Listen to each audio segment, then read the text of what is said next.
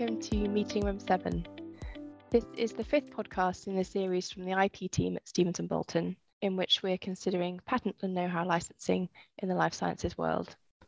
I'm Charlie Tillett. I'm a partner in the IP team and head of the life sciences group. And for this episode, I'm again joined by two very knowledgeable colleagues. From our IP team, we have Tom Collins, who's a senior associate. Hey. And we have a special guest appearance from Catherine Penny, who's a partner in our commercial litigation team, and she has particular specialist knowledge in the world of arbitration. Hello.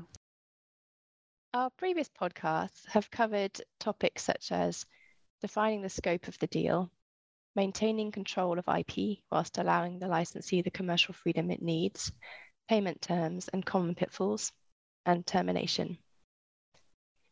In our fifth and sixth episodes, we're going to consider disputes that may arise from a patent license agreement and where things unfortunately go wrong between the parties.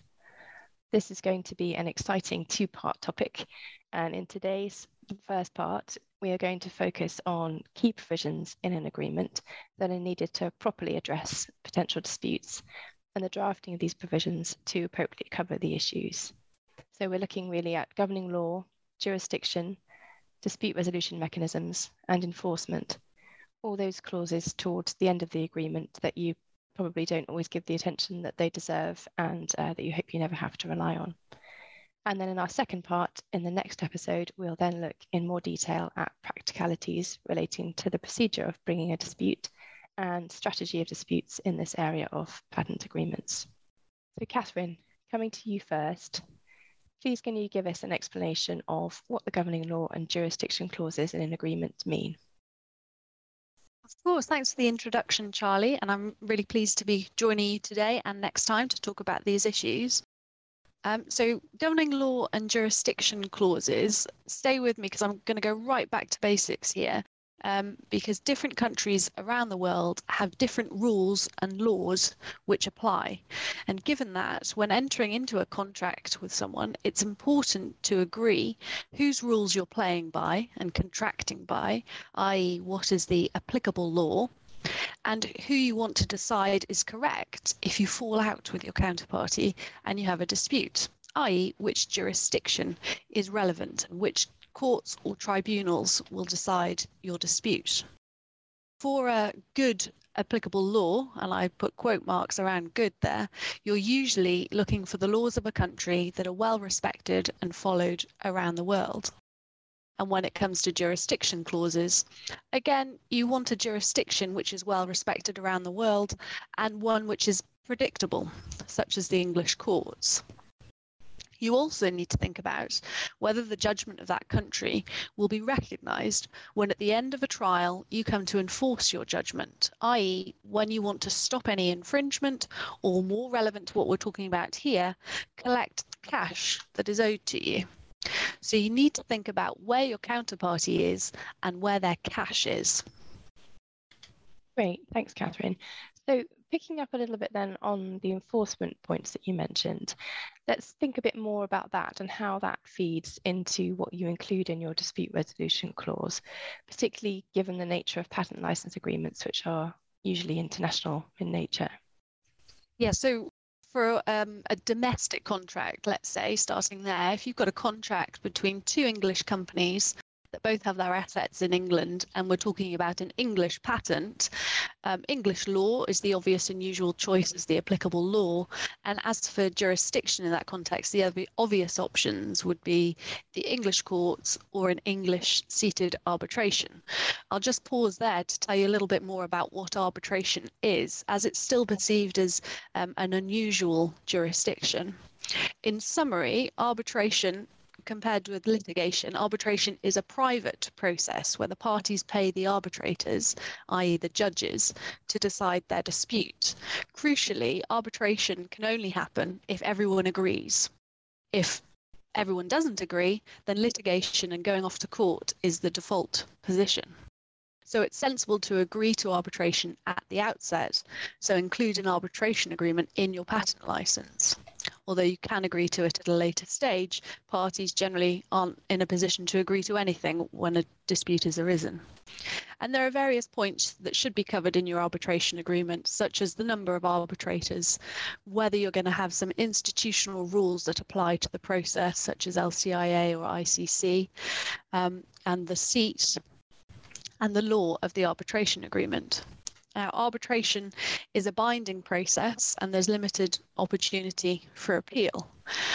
Now, coming back to what you actually asked me about in terms of enforcement, crucially, in terms of enforcement, an arbitral award is enforced and recognised through the New York Convention, which has around 168 signatories around the world.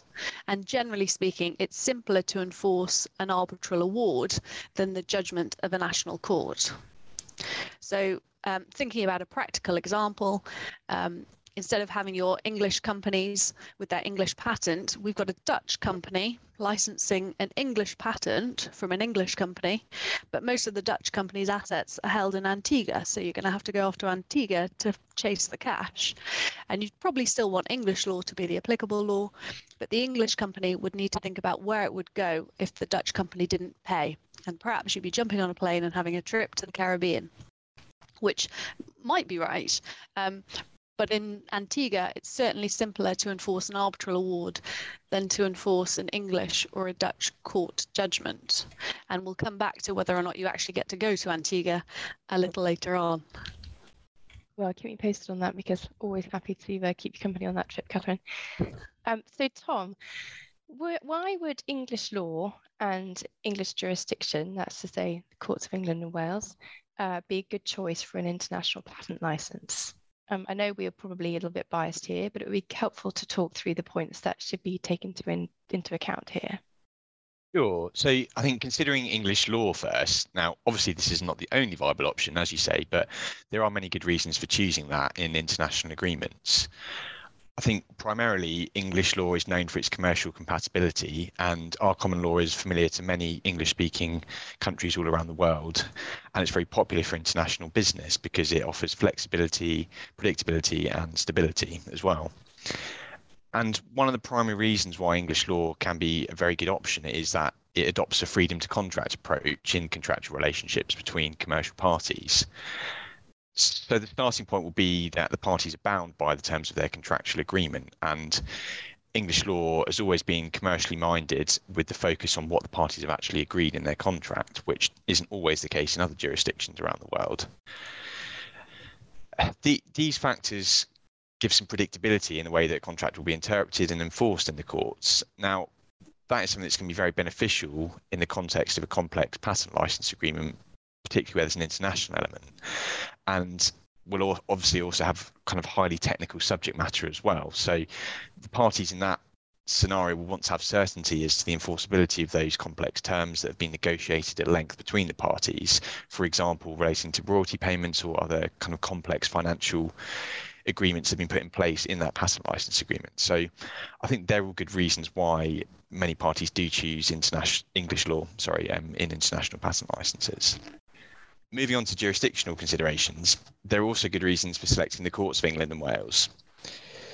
The English court system strikes a balance between ensuring that key evidence is available and avoiding disproportionate costs with disclosure, and it also makes sure that unmerited and weak claims are filtered out from the system through the mechanisms available for strikeouts and similar things along those lines.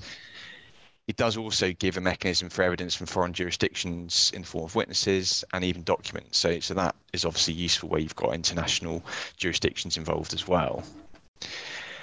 Another factor is that the judges in England and Wales are very experienced in resolving these international commercial disputes, and they're very well respected for understanding the complexities of the modern commercial world and also for impartiality. And many of the English judges are very, very experienced previous practitioners with experience in exactly what is being disputed between the parties. Another thing to consider is that the English and Welsh judgments are also very highly persuasive in courts in other jurisdictions around the world. So as we said before, it's certainly not the only option here, but there are good reasons why English as a governing law and jurisdiction, does suit parties for many reasons. And just very briefly, as I know we're going to come back to this in more detail, but considering the jurisdictional side of things, having arbitration with a seat in England can also have its benefits, as there is a very good legislative framework and world-class arbitrators based in the UK, and London is often chosen as a seat for that reason, as it offers a neutral ground to resolve international disputes. And again, for a complex patent license with different jurisdictions involved and parties with various other international considerations, then that's why that often becomes a good option. But as I said, we'll come back to that in a bit more detail. Great, thanks, Tom. That's really helpful. So staying here on jurisdiction, we sometimes see in license agreements an exclusive jurisdiction clause, and sometimes it refers to a non-exclusive jurisdiction. Catherine, could you explain a little bit about the impact and difference between exclusive and non-exclusive jurisdiction, and when you might choose one over the other? Definitely. So exclusive means what it says on the tin. If you have a jurisdiction clause that says the parties will resolve their disputes exclusively through the courts of England and Wales, we're going to keep on talking about England and Wales, I'm afraid. Other options are available. That means that you will only go to the English court to resolve your disputes if an issue crops up. And if you go to another court in a different country, you'll be in breach of this clause and your counterparty will be entitled to claim damages. Non-exclusive means that you agree with your counterparty that whilst you can go to the courts of, say, England and Wales, you could also go to another court than the one that's been named. Now, often it's used to carve out enforcement issues, and if you need to seek some sort of emergency injunctive relief so that you can go off to a different country to get that. But in a post-Brexit world that we're living in, we have to come back to the enforcement question. And since Brexit, it's now generally advisable to commit to an exclusive jurisdiction clause, because the Hague Convention on the Choice of Court Agreements will apply if you've got an exclusive jurisdiction clause, and that will allow for simpler enforcement of any judgment in the Hague states, which is essentially the EU, Denmark, Mexico, and some others. If you have a non-exclusive jurisdiction clause, the Hague Convention won't apply, so it will be more difficult to enforce a judgment based on that. In the context of international patent licensing, there is a wrinkle around this because of the way in which you would enforce your patent right, infringement rights, as opposed to contractual rights arising under the license. So it'll be worth seeking specific advice on that. I should also finally mention on this, Charlie, that if you do have an arbitration agreement, you should not also include an exclusive or non-exclusive courts agreement, because that's a conflict position between the two, and it would be inconsistent to say we agree to arbitrate and we agree to the exclusive jurisdiction on the English courts. That just doesn't make sense to a disputes lawyer like me, and will be cause for strife and dispute between the parties. So avoid that if you can. Great, thank you very much. And that's a very interesting point that we've covered there on the non-exclusive jurisdictions, because in the context of an international patent license relevant to the production of medicines in particular, this is often an enterprise that's going to cover many different jurisdictions around the world. So it's tempting as a first thought to say, well, it'd be helpful to be able to enforce in lots of different jurisdictions. So that's good to keep that point in mind that you've made there. Thank you. So the next point we're coming on to is dispute resolution mechanisms, and there are various different types of these. I'd like to think a little bit about the options available in a patent and know-how license agreement for dispute resolution. And Catherine, maybe you could outline the different types of mechanisms, including alternative dispute mechanisms that you might find in an agreement, and the choices to consider when drafting and negotiating a license like this. Definitely. So there are several, but I think probably I'll just cover the most common and the most relevant, really. Everyone's favourite, traditionally speaking, is court litigation, and that's what people think about when they've got a dispute. Is, oh well, we'll have our day in court and we'll go off to court, and that's what we call that litigation. And so that'll be the national courts of the country of your choice, or the courts that are imposed on you if you don't reach agreement and have it stated and spelt out in the agreement. So court litigation is a binding process, but there's generally a possibility of appeal. So that's litigation. Contrast that with private arbitration, which I've already talked about briefly, which is a confidential process. It's consensual, so everybody has to agree to it. So definitely mention it in your agreement if you want that. It has the enforcement advantages. It is also binding on the parties, and there's very limited possibility of appeal. Other more formal dispute resolution methods that you may have seen mentioned are adjudication, early neutral evaluation, and expert determination. I'm not going to go into any detail on those other than name checking them because they don't generally crop up in this area. And then before we get on to a sort of more formal negotiation process called mediation that I expect everyone's heard of, I just want to mention negotiation via correspondence. And that's what lawyers spend most of our time doing. And that is essentially having arguments via correspondence, or at least trying to reach agreement as to what the outcome of a dispute should be through letters. And in England and Wales, we have pre-action protocols which we have to follow before a matter gets off to court. And our obligation is to try and narrow the issues before going off to court. And it works. Most cases in England and Wales settle.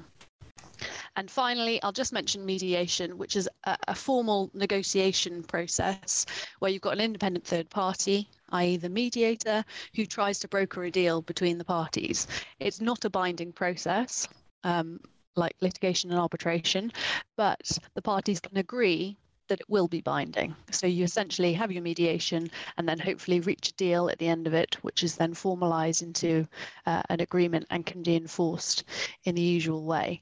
And it's not unusual to have a mediation as part of a litigation or arbitration process. Often it works very well. You thrash out your positions in the court litigation or in the arbitration process, and then you have your off-the-record mediation where you broker your deal with your counterparty. That was a very quick canter through. I hope that's okay, Charlie.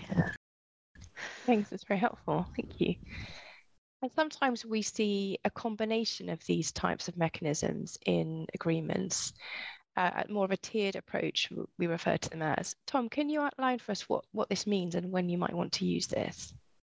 Sure. So a multi-tiered clause, which is sometimes referred to as an escalation clause, generally requires parties to take one or more rounds of non-binding dispute resolution process before moving towards arbitration or litigation, as Catherine touched upon.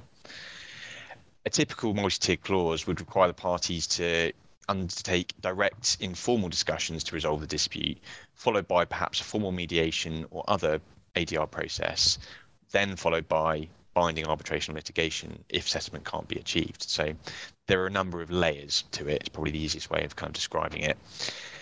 And there are a number of potential advantages of using this kind of approach, as providing various different stages that can arise under a contract can help resolve the matters without having to go down the court or arbitration route. So a well-drafted multi-tiered clause can potentially provide the opportunity to resolve disputes in a less kind of adversarial setting, which is obviously good. It can help to preserve an ongoing commercial relationship, which is a very important consideration, particularly in a patent license agreement, where it will be a very long-term agreement and the parties will want to kind of maintain that agreement even when there is a dispute, because it may well be critical to the ongoing development and commercialization of a drug product. So even where there has been a fallout between the parties, there would still be a need to maintain that commercial relationship. So without rocking the boat going to court or arbitration, having that kind of more informal setting to resolve that dispute can be very beneficial. This kind of process can also save time and money, as the spectre of arbitration or court proceedings at the end of the process can incentivize the parties to kind of reach an amicable agreement before going down that route as well. So there are obviously a number of good reasons for taking that approach in a contract, but there are also potential disadvantages that the parties would need to kind of be aware of as well. I think primarily having all these additional layers can increase the time it takes to actually resolve a dispute. So particularly for a party who's keen to actually get some money or get to the end of a resolution or process, these additional steps can increase the time it takes to actually get to a kind of satisfactory resolution. So it isn't always beneficial in that scenario. And these ADR procedures can also involve additional costs. For example, having a formal mediation and will obviously incur further fees, which you do have to factor into that. And there's also lost management time in following that kind of process as well. And even without this kind of clause in a contract, the parties are obviously free to take any kind of informal steps that they wish to try and resolve this on an informal basis. So in some situations, it's beneficial not to have a very prescribed format of taking these various different steps, because it can actually, in some ways, make it of a more rigid approach if you have a very kind of carefully drafted mechanism that parties have to follow. And sometimes it's better to actually leave it slightly more open-ended, so the parties have flexibility as to how they decide to resolve that. So as I said, there are definitely advantages in this kind of format in an agreement, and it's something to definitely bear in mind in a patent license, but it's also being aware that it isn't always in the interest of both parties to follow that very rigid procedure. Great, thanks very much, Tom. Now, we've touched a little bit so far on arbitration, and I'd like to think a bit more about arbitration now.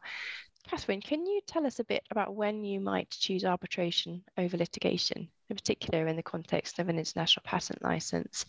And what are the key differences, pros and cons, between arbitration and litigation? Certainly. So for an international patent license, I think the key aspects of arbitration that will be attractive are the confidentiality that it will bring to the process. It's a private process, unlike court litigation, which could potentially end up in the newspapers. An arbitration process won't have that potentially hanging over it, which, if you're dealing with confidential know-how and pricing information and things like that you don't want your competitors to see, you don't want to air your dirty laundry in public, as the saying goes, then arbitration is advantageous from that perspective. But also the benefits of enforcement that you get from arbitration that I mentioned earlier, and you just get around the whole Hague Convention, Brexit issue, but also even before Brexit was an issue, the enforcement of an award in, for example, the USA is much more straightforward than a court judgment. In terms of key differences, I could talk about arbitration all day long, so bear with me. I'll just run through, I think I've got 7 key differences that I wanted to mention. The first is flexibility. So the parties can do what they like in the context of an arbitration process, compared within a court process where you're driven by the court rules and timetable and availability and so on. Timing is the next point I wanted to mention. In a court process, you're restricted by whatever availability the court has. And I think I saw the other day that for listing some matters in the English court, you could be waiting 35 weeks just to get your first appointment. Whereas in an arbitration, you're in the private sector. So you effectively just need to find an arbitrator that's got the availability that you want. I mean, it's not the panacea that it might sound like, because the good arbitrators are hard to come by. But there are options there that you don't have when it comes to the court system.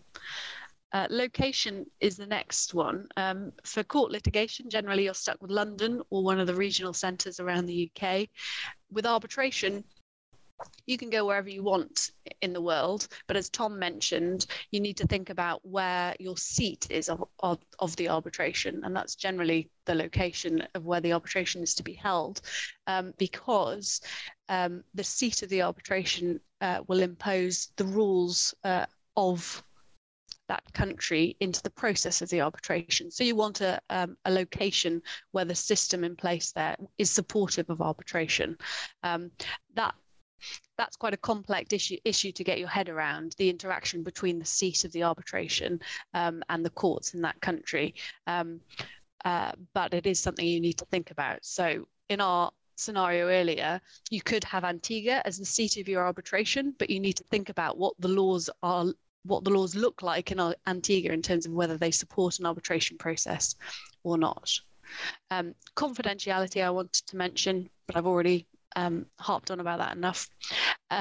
Fees. Arbitration is perceived as being more expensive litigation. And I think that's true in terms of the upfront cost of the arbitrators, because you're essentially paying the arbitrators by the hour compared to the court system where the judge's pay is subsidized by the taxpayer, essentially. You don't have that advantage in arbitration. Finality, for arbitration, you can't really appeal the award that you get. There are only very, very limited grounds, whereas in court litigation, there is the opportunity to appeal if you think the judge has got it wrong.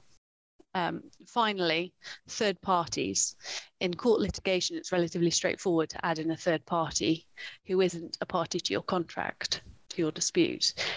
The same isn't true of arbitration because of this consensual nature of arbitration. You need their agreement to be added into the arbitration. So that is a wrinkle in the process. It's not impossible, but it's much more difficult. And that actually brings us to the end of this podcast episode. So thank you very much to you both, to Catherine and to Tom, for joining me, and thanks for listening. Please do join us again next time when we're going to have a look at the second part of this topic and think about procedure and strategy for bringing a dispute for breach of a patent license agreement. And if perhaps you didn't follow our guidance on the drafting of provisions we talked about today, or the agreement hasn't covered those points comprehensively, then what might you need to think about before you file a claim? So until next time, thanks very much.